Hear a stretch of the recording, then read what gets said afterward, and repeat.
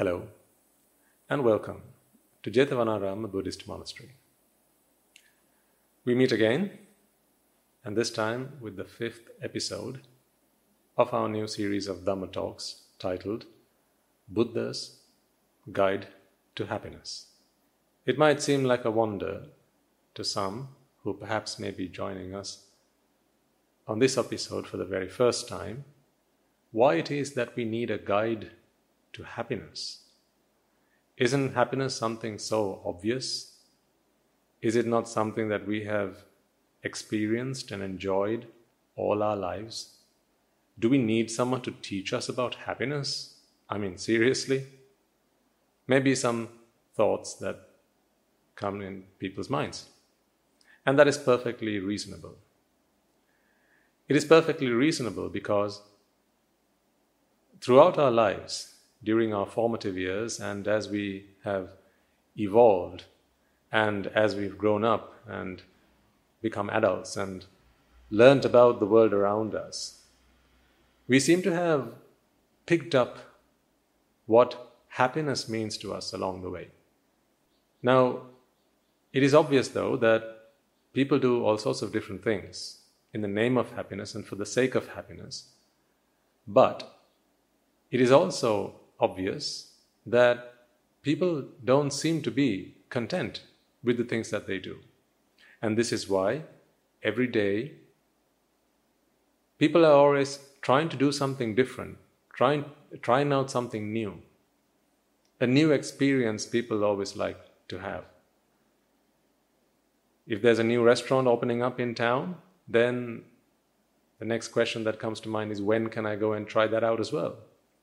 If you see a new item of food appear in a menu, or perhaps a new aisle in the supermarket, then you want to try that out as well. If there's a new flavor in which you can buy ice cream, you'd want to try that out as well. If there's a new TV channel, you'd want to watch that as well. A new TV program, you'd want to watch that as well. If there's a new stage drama, you'd want to go and see that. A new song, a new album, you'd want to download that and listen to it. And this is why from time to time you get various hits. It becomes very popular. And then, as popular as these things might become, something we know for certain is they don't live for very long. Very soon, something new turns up in the block, and then that becomes the new hit. So you see, this thing that we experience as happiness, I think it would be fair to say, has been very incomprehensible, very difficult to understand. We always seem to be going after it, but never seem to be able to completely, fully achieve it. It seems to be very evasive, like an oasis in the middle of a desert. You keep on going, it looks like it's there, so you don't ever give up, but you just keep on going, because no matter how far you go, you're never going to reach it. It's a bit like a mirage in the desert. You keep on going in the hope that you will reach it.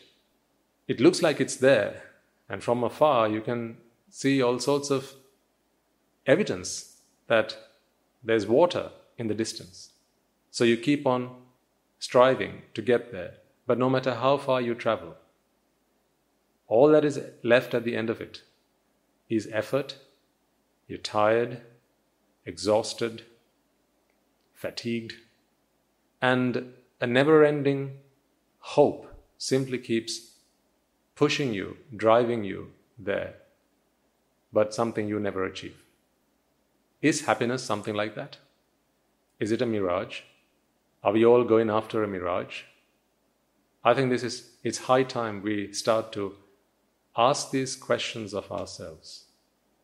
So, today, as we take another step forward on our journey, trying to figure out what's going on with us, what's happening with our lives, and how it is that we can perhaps, hopefully, somehow achieve a happiness that is never ending, a happiness that we don't really need to work hard for, a happiness that is ours and ours to keep. Let's take another step on that journey today with this talk. And before we commence, let us take a moment to pay veneration to the Lord Buddha, and we will continue from there on. Namo tassa bhagavato arahato samma sambuddhassa. Namo tassa bhagavato arahato samma sambuddhassa. Namo tassa bhagavato arahato samma sambuddhassa. So, is happiness a mirage? What do you think? You strived for it throughout your life, to get there, to achieve it. But did you ever actually achieve it? Have you? For instance, if you are happy, if you are content, if you are satisfied, would you need to keep on trying to be happy? Have you never had those days where you feel it's just a great day today? Everything's just going to plan. It's a wonderful day. The weather's great, right? And things seem to be just all going like clockwork. Everything you've planned is just going smoothly. And then you feel, today is a wonderful day. It's a perfect day. And I'm just so happy. And I'm just in a state of pure bliss. Almost every one of us have had days like that in our life. However, as much as we have days like that, we can be sure of one thing. Soon after, things will go haywire. This experience of pure bliss can be turned upside down the following day, or perhaps even a few moments after we have had that initial thought. So, it then becomes evident to us that the happiness that we seem to have accepted and that we have learned to live with is not something that is ours to keep. It is very transient, ever-changing.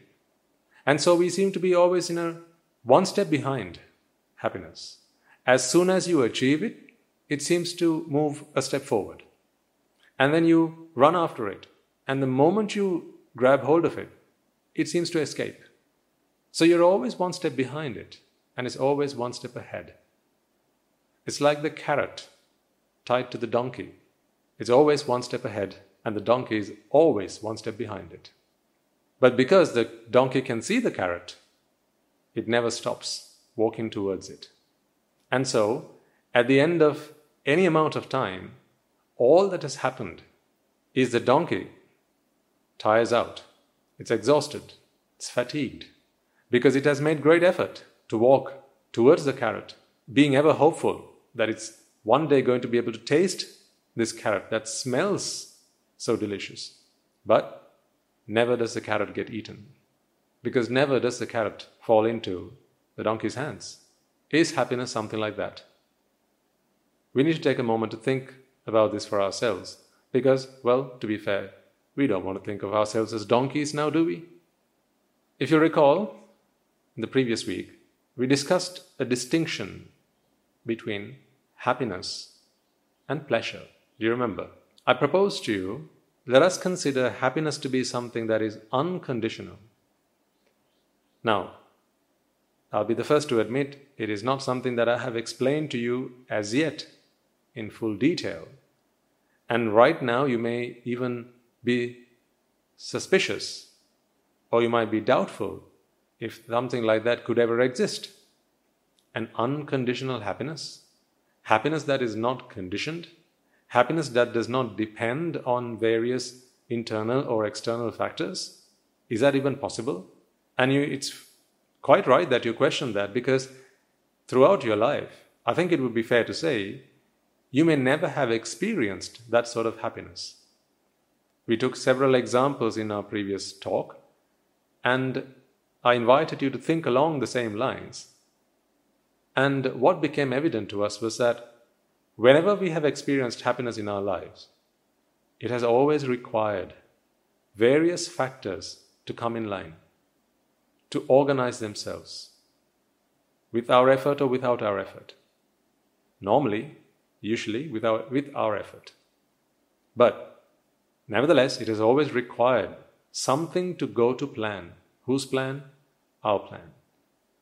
Something to be in the right order, right in line, just enough, and so on. So you see, our happiness has always been dependent rather than independent. And this is why I proposed to you last week. From here on, let us consider happiness to be something that is unconditional. And this may be pure theory right now, and that's perfectly fine. Let's leave that for now, because we will come to that very soon. And the distinction between that and the other kind of happiness, which is conditional happiness, is that, well, this is the happiness that we all so well know. Happiness that is achieved when all sorts of things happen to plan, as we expect them to. Isn't that right? So, for the purpose of our discussion, I proposed let's refer to conditional happiness as pleasure.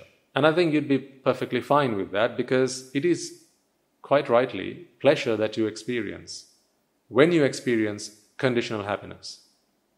So, now we have two terms, unconditional happiness or simply happiness for the purpose of our discussion, and conditional happiness or pleasure for the purpose of our discussion. So let's proceed with that. Let's discuss a little bit more in detail about what pleasure is. What does it mean to you? We've all experienced it at some point in our lives, and it is something that we always enjoy. We like to be in pleasure. We like to experience pleasure. And I think you'll agree that pleasure can be experienced both mentally and physically. Is there anything wrong with it? That's not the question that I want you to ponder about. It's not whether it's wrong or right. Because the moment you look at the world as being right or wrong, then it's difficult to understand things that way. But rather, instead of asking the question, is it right or wrong, how about we try to understand why or what pleasure is, and leave the judgment for later. Let every man be a judge unto himself, whether it's right or wrong. That is not what we need to really ponder about. But what is pleasure? Do we really understand pleasure? Or have we simply taken it for granted? Do we know how pleasure works? Do you know how pleasure works? Do you know why sometimes you feel good about certain things and you don't feel so good about others? Do you know why you have good days and bad days? Do you? Do you know why it is that you enjoy certain tastes and you don't others? Do you know why some things look pleasing to the eye, whereas others are quite distasteful? Do you know why some things please your five senses, whereas others are quite the opposite? Do you know why? Do you know yourself? Do you understand how all these things work? We do spend quite a lot of time trying to understand the world around us, don't we? Right from school to college, university, and then on as well. We've dedicated entire lifetimes to understanding the world around us, from biology to geology to geography to economics. But how little time do we really invest in understanding ourselves? This is quite interesting because our aim, our ambition is to be happy. And it's a happiness that we feel on the inside that we are after. We want to be content, we want to be satisfied, and that is an internal experience. However, we'll seem to look for answers on the outside, don't we? Do you see the irony there? To keep ourselves happy, we seem to be looking for answers on the outside. What if the answer is really on the inside? If that were the case, then shouldn't we be spending more time learning about ourselves than perhaps the time that we put in learning about the world outside ourselves? I'm not saying we shouldn't learn about the world around us. We certainly should. But I think we spend far too little time learning about ourselves.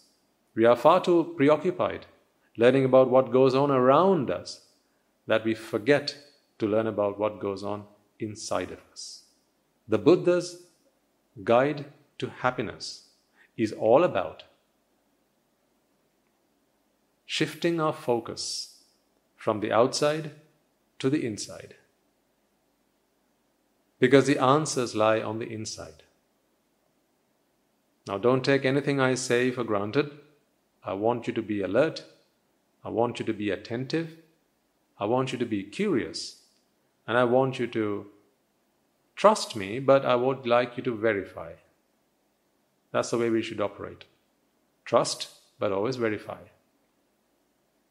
Because if you don't trust me, then you'd find it very difficult to listen to my talk until the end of it. But if you don't verify, then this is not going to be true for you.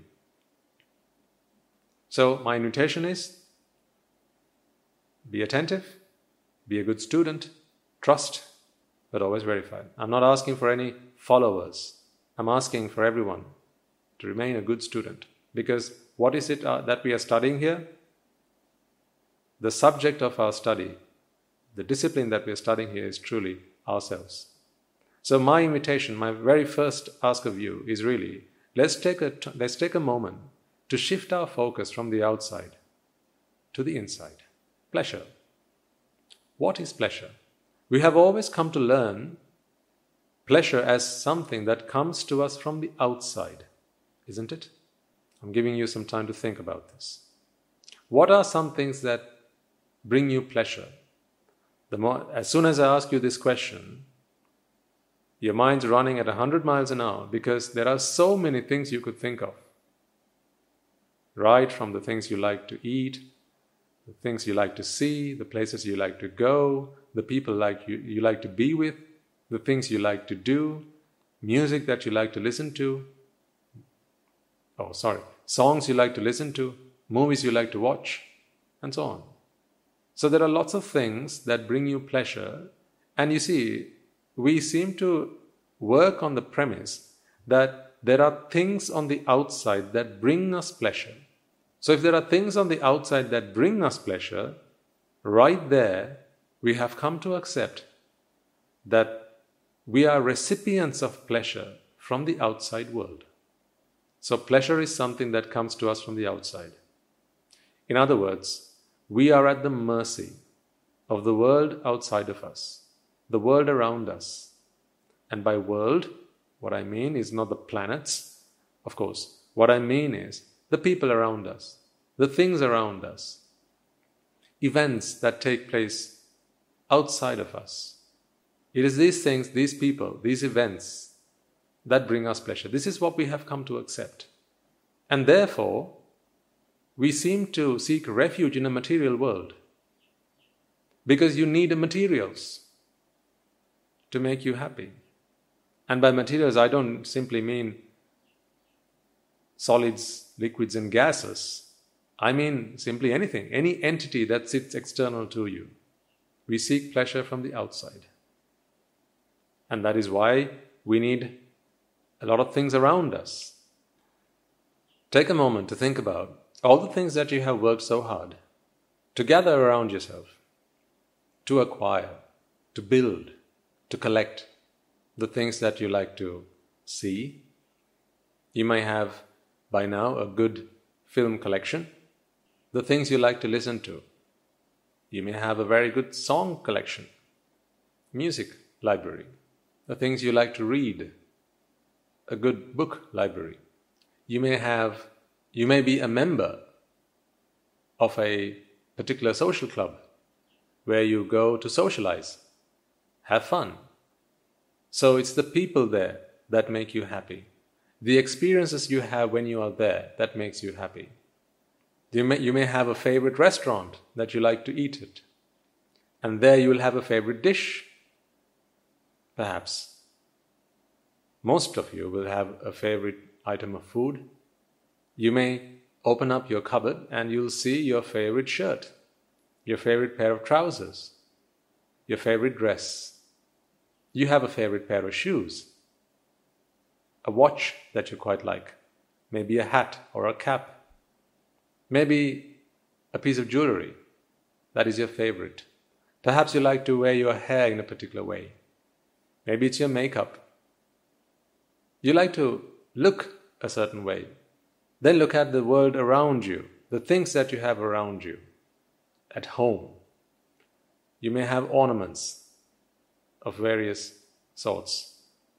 Maybe your sofa, and you're very particular about the color or the texture of the fabric. Perhaps it's your curtains. Did you choose that color?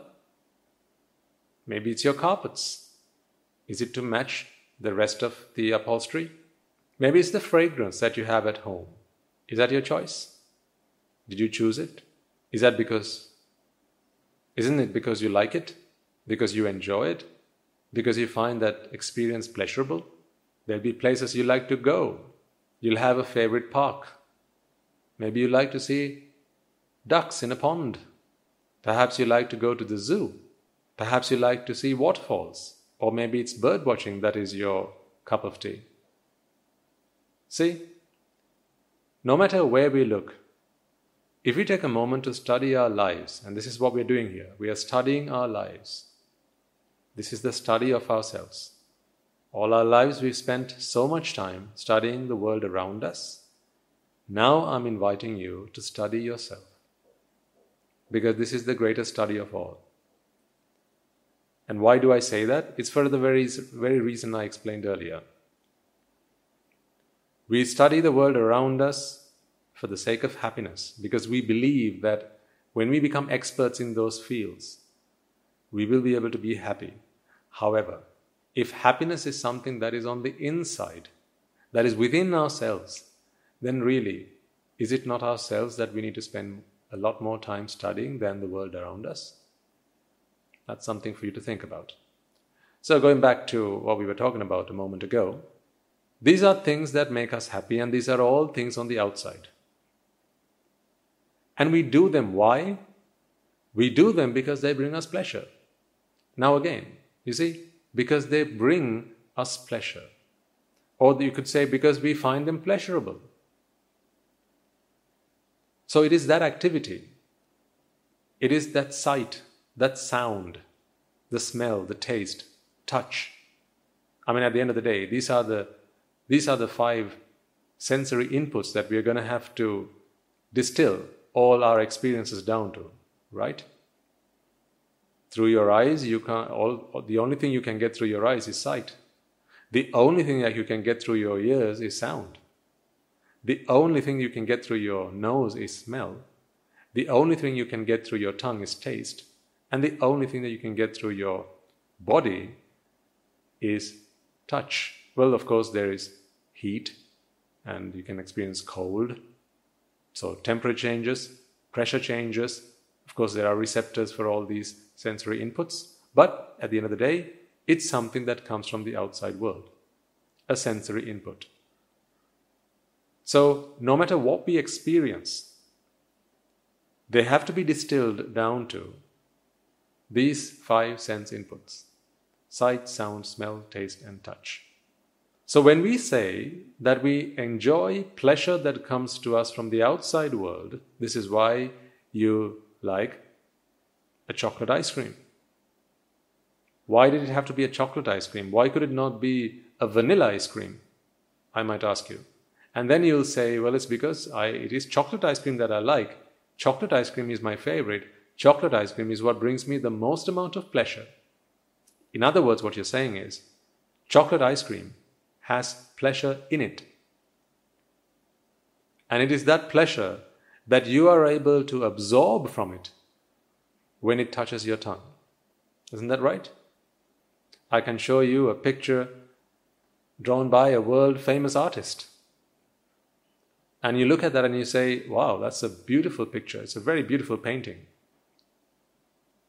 And when you close your eyes, you don't feel the same. So you open your eyes and you look at it and go, wow, that's beautiful.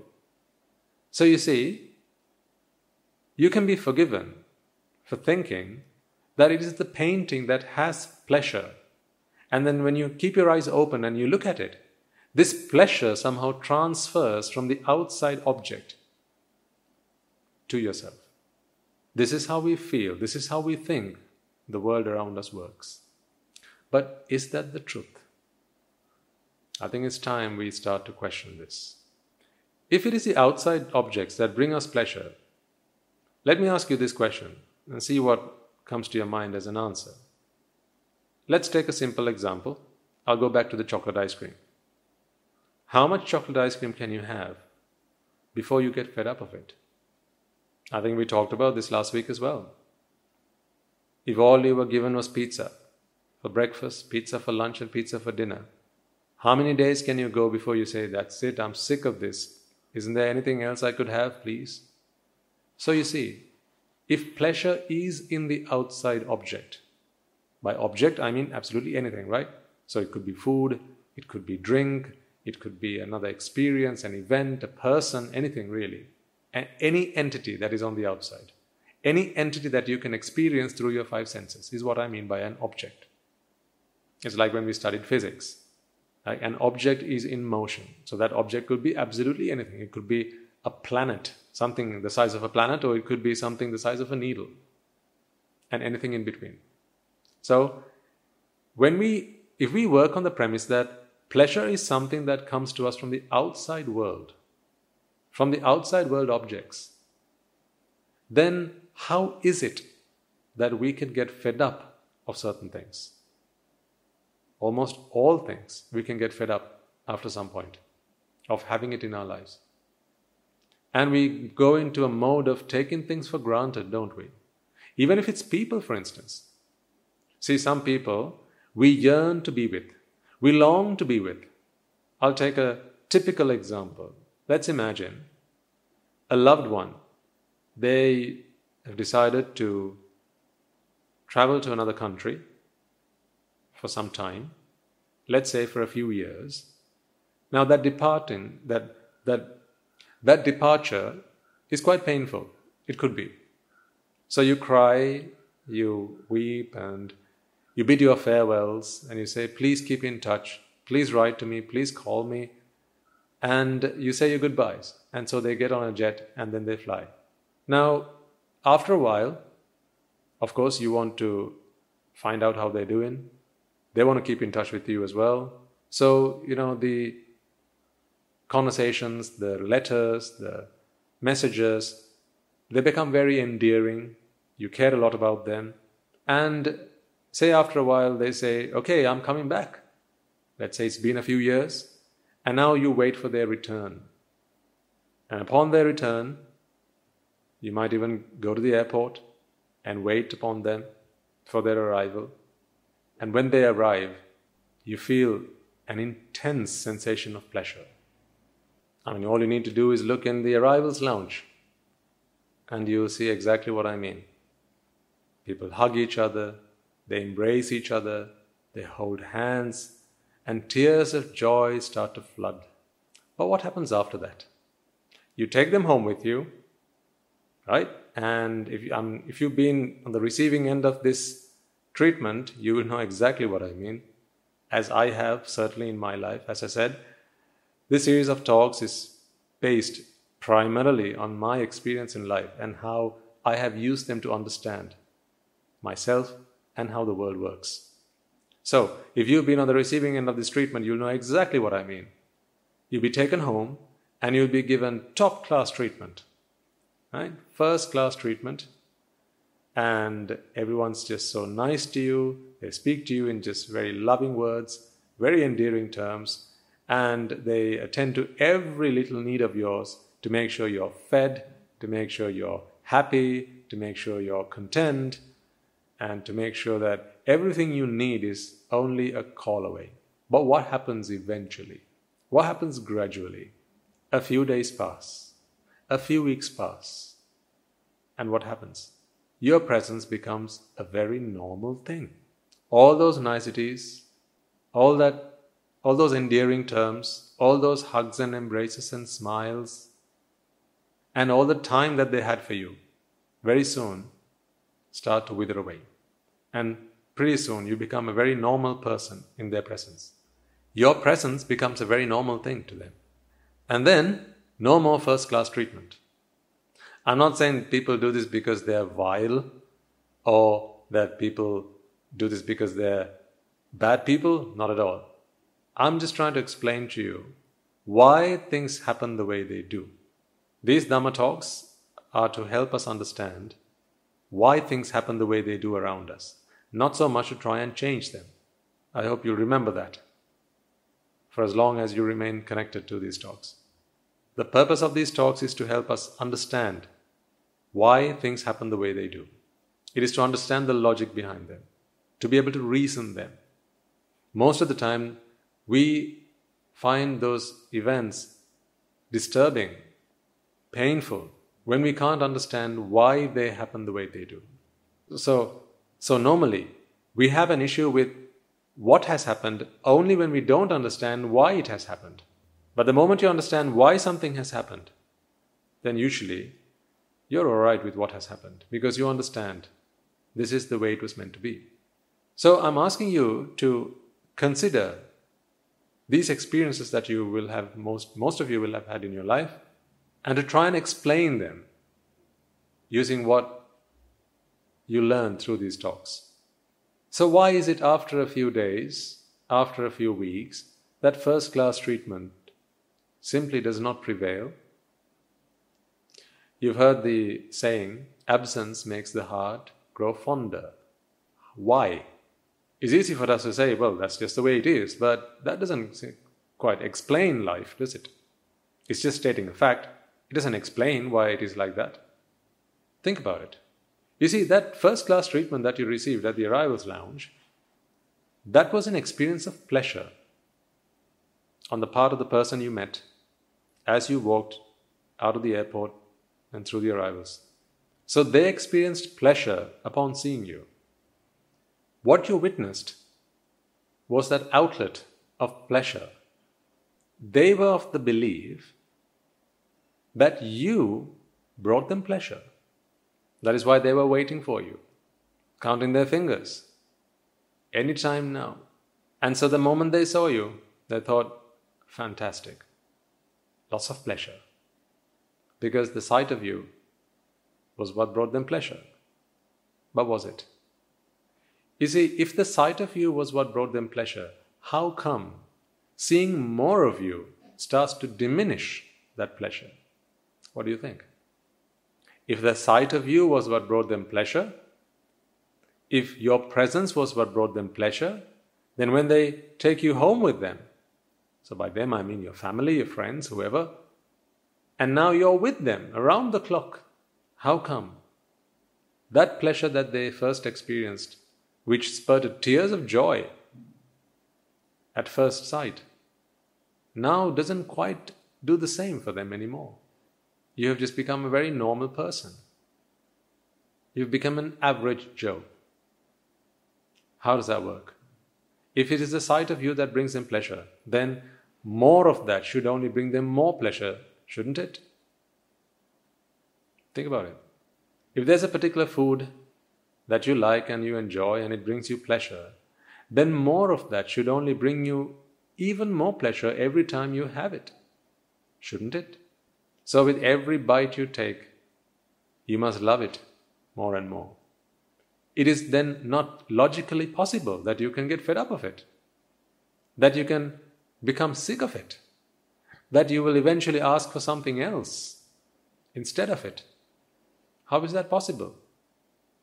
If pleasure is something that comes from the outside world objects, people, events, and so on, as you increase their frequency, then surely you should have if there's a direct connection between the outside world objects, and if pleasure is something that comes from the outside world, then the amount of pleasure that you experience should increase directly proportionally. But is that your experience of pleasure? Or is it quite the contrary? Is it not that on first sight you experience the most amount of pleasure, or in the first bite you experience the most amount of pleasure, and then eventually that amount of pleasure, that intensity of pleasure begins to diminish?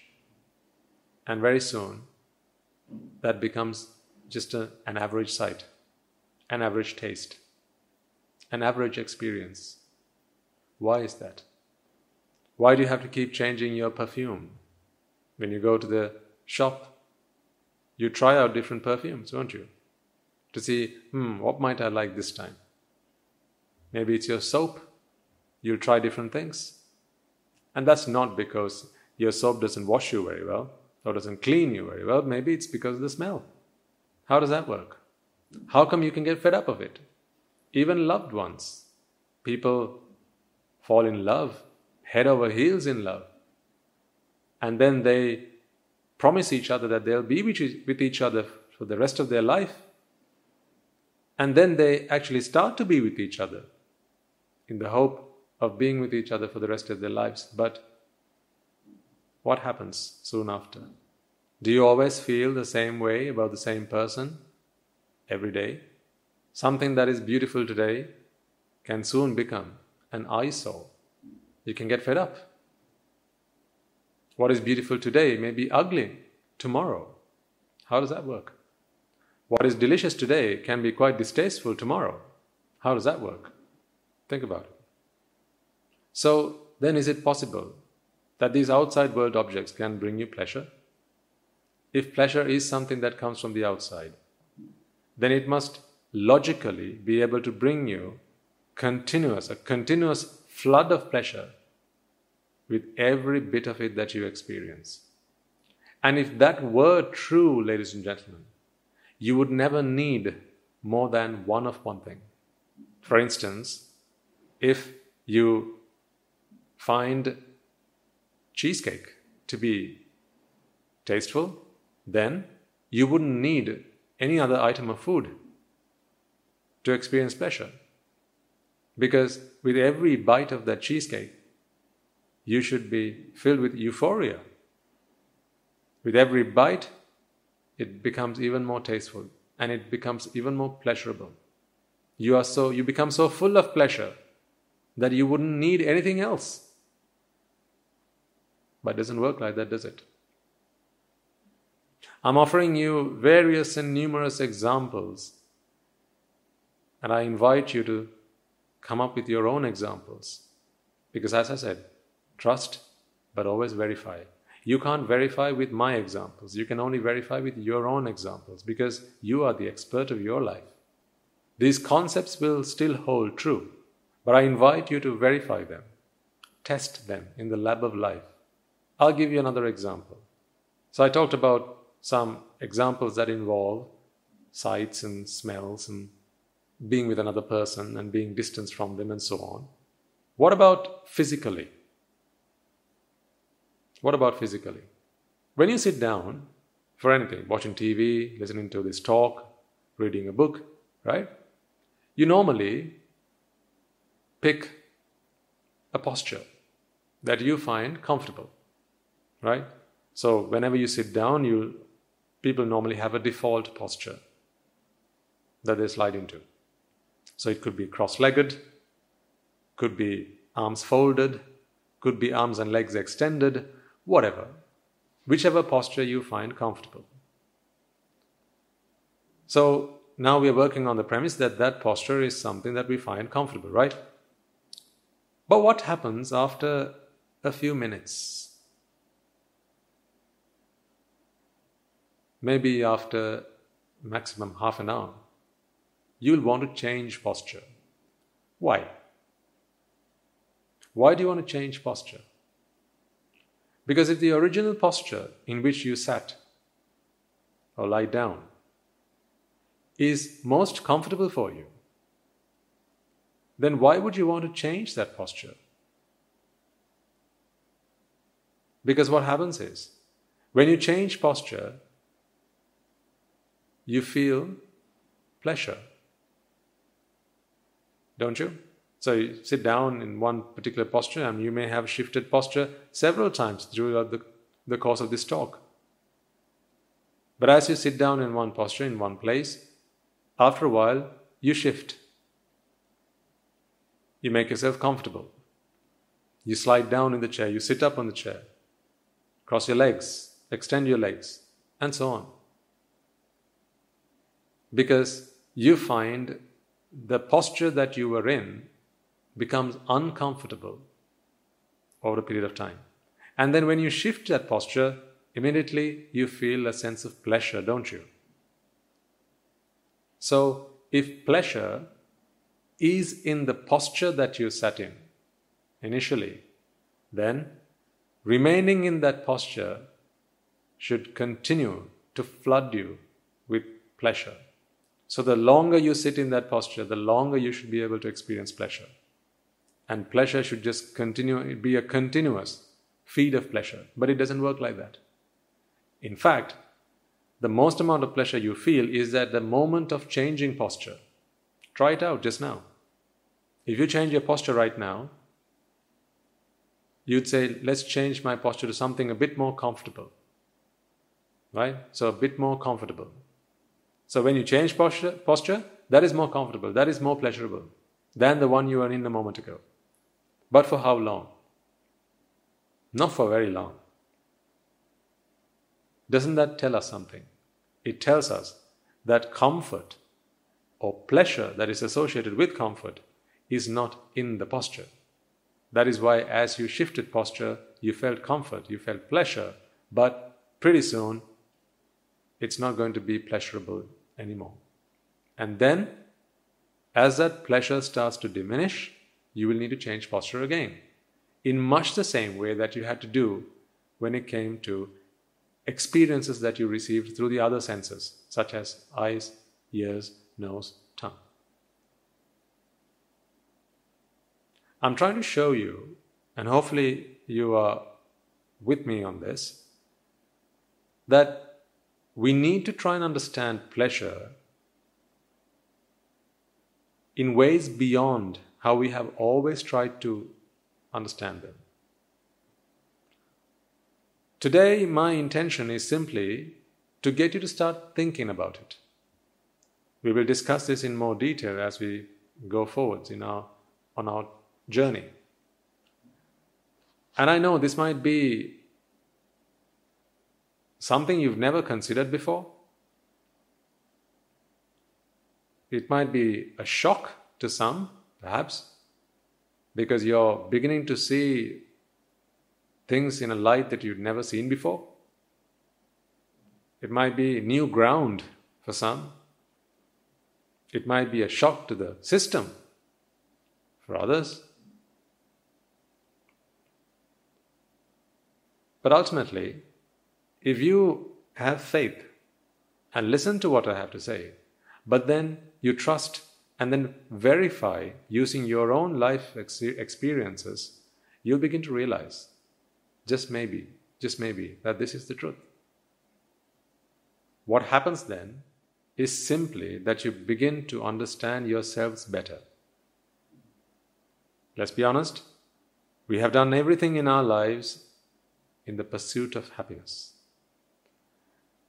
We have always thought that happiness comes to us in the shape of sights and sounds, smells, taste and touch, as in sensory inputs from the outside world. But as we dig deeper, as we begin to ponder about this, it begins to dawn upon us that maybe, just maybe, there's another version of the truth. In other words, maybe what we always thought was the truth is not the truth. Maybe it's time we need to open our eyes and see things in a new light. Perhaps pleasure is overrated.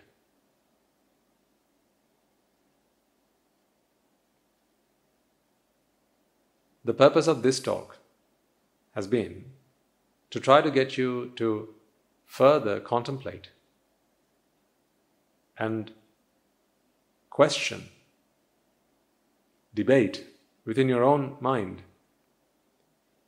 to question something that you believed was a fundamental truth up until now, that pleasure came to you from the outside world.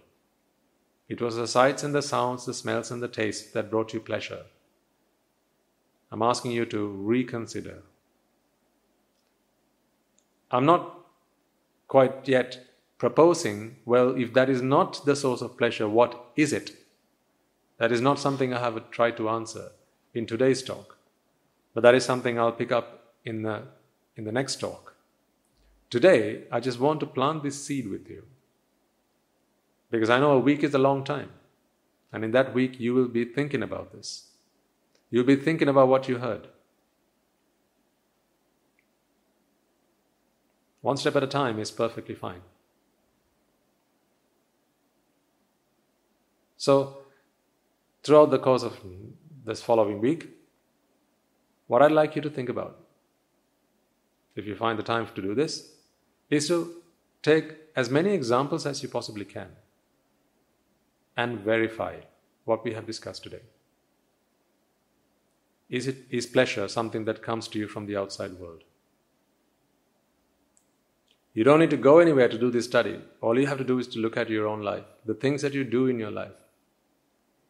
How many times can you watch the same episode of Simpsons?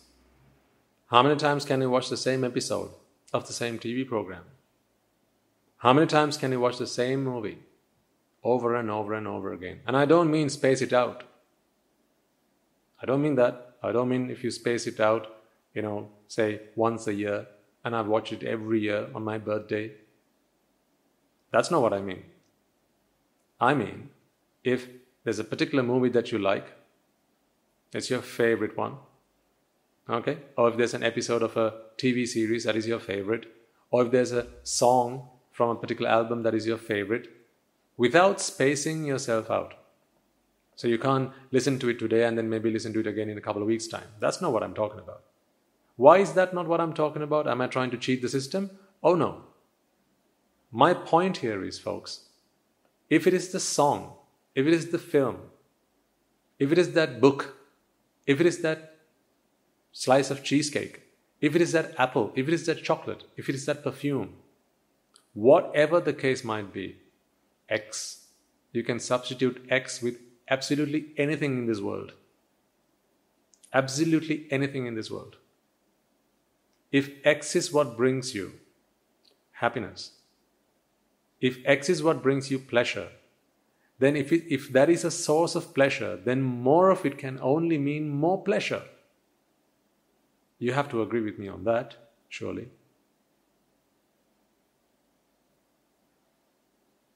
But does our experience agree with that? Theoretically, that seems to be true. This is a hypothesis, isn't it? What is the hypothesis? That pleasure exists in the outside world objects. By objects, I mean people, experiences, events, and so on. Anything that is an outside entity. If they bring us pleasure, then more of it can only bring you more pleasure. Theoretically, that has to be true. If the hypothesis that pleasure exists in the outside world objects is true, then more of it can only bring you more pleasure. But does that agree with your life experiences? Or is it the opposite that is true? Meaning, there's only so much of something that brings you pleasure, after a while, you get sick of it, tired of it, enough of it. Anything that is tasteful, after a little while becomes distasteful. Isn't that so? If that were the case, and if that is the case, seems like that is the case, if that is the case, then is our hypothesis that pleasure is in the outside world objects, can we accept that as being true? Or will we have to reject it and look for an alternative truth? In the course of next week, I'd like you to think about this and continue to ask yourself this question. Is it in the outside world objects? If so, why is it that I have to draw a line and say that is enough of it? I've had enough of it. I don't want any more of it. Please take it away. I'm getting sick of it. Remember, this is not simply true with physical material objects, but also with people. You don't feel the same way about the same person every day. After a while, they just become a very normal person. You don't feel they are very special anymore. That is when we say you've started to take people for granted. And that's when you have problems in families. Sometimes the most loving couple, they get married today, in a week's time, unfortunately they are divorced. Sometime in a year's time, a couple of years' time. If happiness was something that was brought to you by your partner, if it is their presence that brought you happiness, if it is they that brought you happiness, then surely living with them can only enhance that pleasure, enhance that happiness limitlessly. But does that agree with life's reality? I'd like you to think about this. And we'll continue the discussion next week. So before we conclude, let us take a moment to transfer the merits that we have acquired. Now, when I do the merit transfer, you may hear me saying sadhu, sadhu, sadhu on several occasions. I promised you that I'd explain these things from time to time. We are in no rush here. Let's take our time with these things. And today I'll briefly mention to you why it is that I say sadhu. Sadhu is simply an applause. So it's like, I'd say, the equivalent of Amen in church. It is the applause that we convey to the aforementioned expression, whatever that might be. So when we say, let us take a moment to transfer merits to our teachers, our friends, our families, and so on. And then to the culmination of that, the applaud to that is sadhu, sadhu, sadhu. So it's the word that we use in Buddhism, but you could use any word you like. That is perfectly fine. But you have to use something, so we use sadhu. And one final note before I conclude. You might wonder why all these colorful arrangements today, particularly today. There are flowers of all sorts laid out in front of me. These are all paper flowers, and there are arrangements behind me on either side. As I mentioned on one occasion, at our monastery we have with us 60 to 70 odd monks, as well as anagarikas who are due to become monks. And at our monastery, we have two things that we focus on. One, our happiness, and two, happiness of others. The reason we do all these programs, including this one, is so that we can bring to others, we can share with others what we do to bring us happiness. And one of the programs that we have, called Siyumaga, is our Dhamma school. So it's a school that we host for young children from the ages of 7 to about 14, both boys and girls, and we teach them. We share with them what we have done in our lives, what we have learned in our lives to experience the joy and the happiness that we have come to discover. That is unconditional happiness. And sometimes they may not understand things in the same lingo, in the same words that we might use to explain these concepts to adults. Therefore, we have a separate program for young children. And that is Siyumaga. And what you see here today is the handiwork of the students of Siyumaga. We have about 300 students at the moment, a mixture of boys and girls, in the ages of 7 to 14. And it is they who have worked so hard to make these paper flowers, some of it origami, I think, and they have offered it as an offering to the Dhamma, the Sangha, and the Buddha. So they wanted us to arrange them here today to bring you this presentation. And, well, there we go. So, in case you wondered, this monk has not got any other thing to be working on, that he's probably spending most of his time making paper flowers. Well, actually, I can't take the credit for it. It's all the young children from the Dhamma school who's done all this. And if you have a young child and you are interested in sharing some of this with them as well, so we have a program for that, then please get in touch. Details of how you could get in touch, you can of course find on our YouTube channel. It's in the description somewhere. And let us know, and we'll be more than happy to help. That's just a tiny bit of information about what we do at the monastery. As time goes, I'll be able to share more with you as well.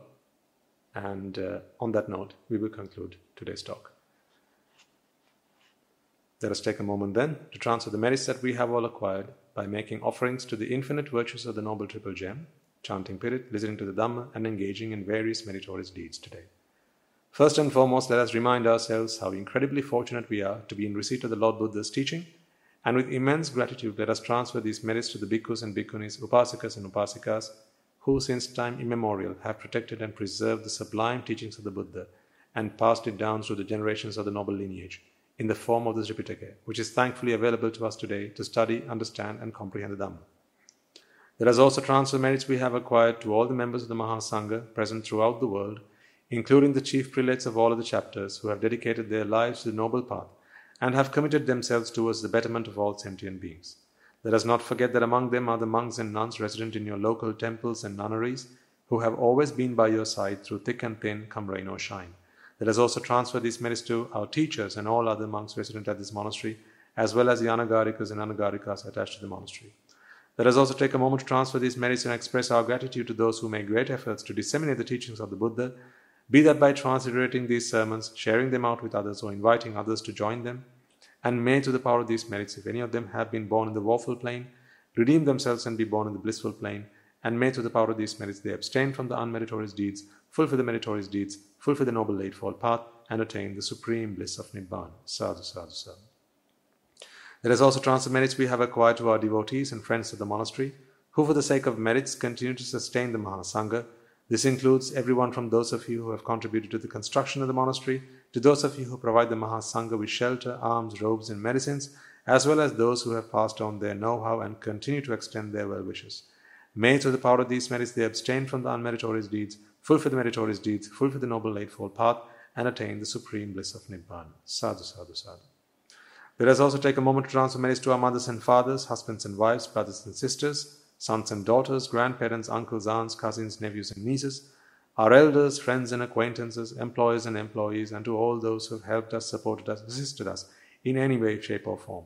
By the power of these merits, may they be healed of any physical and mental ailments and overcome any obstacles to their spiritual progress. May they abstain from the unmeritorious deeds, fulfill the meritorious deeds, fulfill the noble eightfold path, and attain the supreme bliss of Nibbana. Sadhu, sadhu, sadhu. Let us also take a moment to transfer merits to the Devas and Brahmas, spirits and demons, primarily the Sakadeva, as well as all the numerous gods and deities who are committed to protect and fulfill the Samudashasana. Let us also transfer merits to our guardian deities who keep a watchful eye over us and keep us out of harm's way. And may, through the power of these merits, they prosper in divine power and wisdom. May they abstain from the unmeritorious deeds, fulfill the meritorious deeds, fulfill the noble eightfold path, and attain the supreme bliss of Nibbana. Sadhu, sadhu, sadhu. Let us also transfer merits to our ancestors who have predeceased us, to all who have been our families and friends and acquaintances in this infinitely long journey in samsara, and who have helped us, supported us, assisted us in every way they could. Let us also transfer merits to the members of the armed forces as well as the police force who have sacrificed their lives and continue to protect the peace and harmony of our nation. May all who have lost their lives in the war, be their friend or foe, rejoice in the merits that we have acquired today. Let us also transfer merits to all those who have lost their lives in the natural calamities such as the tsunamis and earthquakes, landslides and pandemics, including the most recent and prevailing one, reminding ourselves that among them will be those who have been friends and family to us in this long journey in samsara. Let us take a moment to transfer these merits to them, and may, by the power of these merits, if any of them have been born in the woeful plane, redeem themselves and be born in the blissful plane. May they abstain from the unmeritorious deeds, fulfill the meritorious deeds, fulfill the noble eightfold path, and attain the supreme bliss of Nibbana. Sadhu, sadhu, sadhu. And finally, let us all resolve that may, to the power and blessings of all the merits we have acquired throughout the day, we be able to witness the advent of many hundreds of thousands of arahants on this blessed land. And finally, may, to the power of all the merits we have acquired today, you and I, and everyone who has helped make this program a success, become an Arahatun Vahanse or an Arahat Mehinin Vahanse in this very life and in the era of the Gautama Supreme Buddha itself. Sadhu, sadhu, sadhu. And on that note, we will conclude today's talk. May the blessings of the Noble Triple Gem be with you all.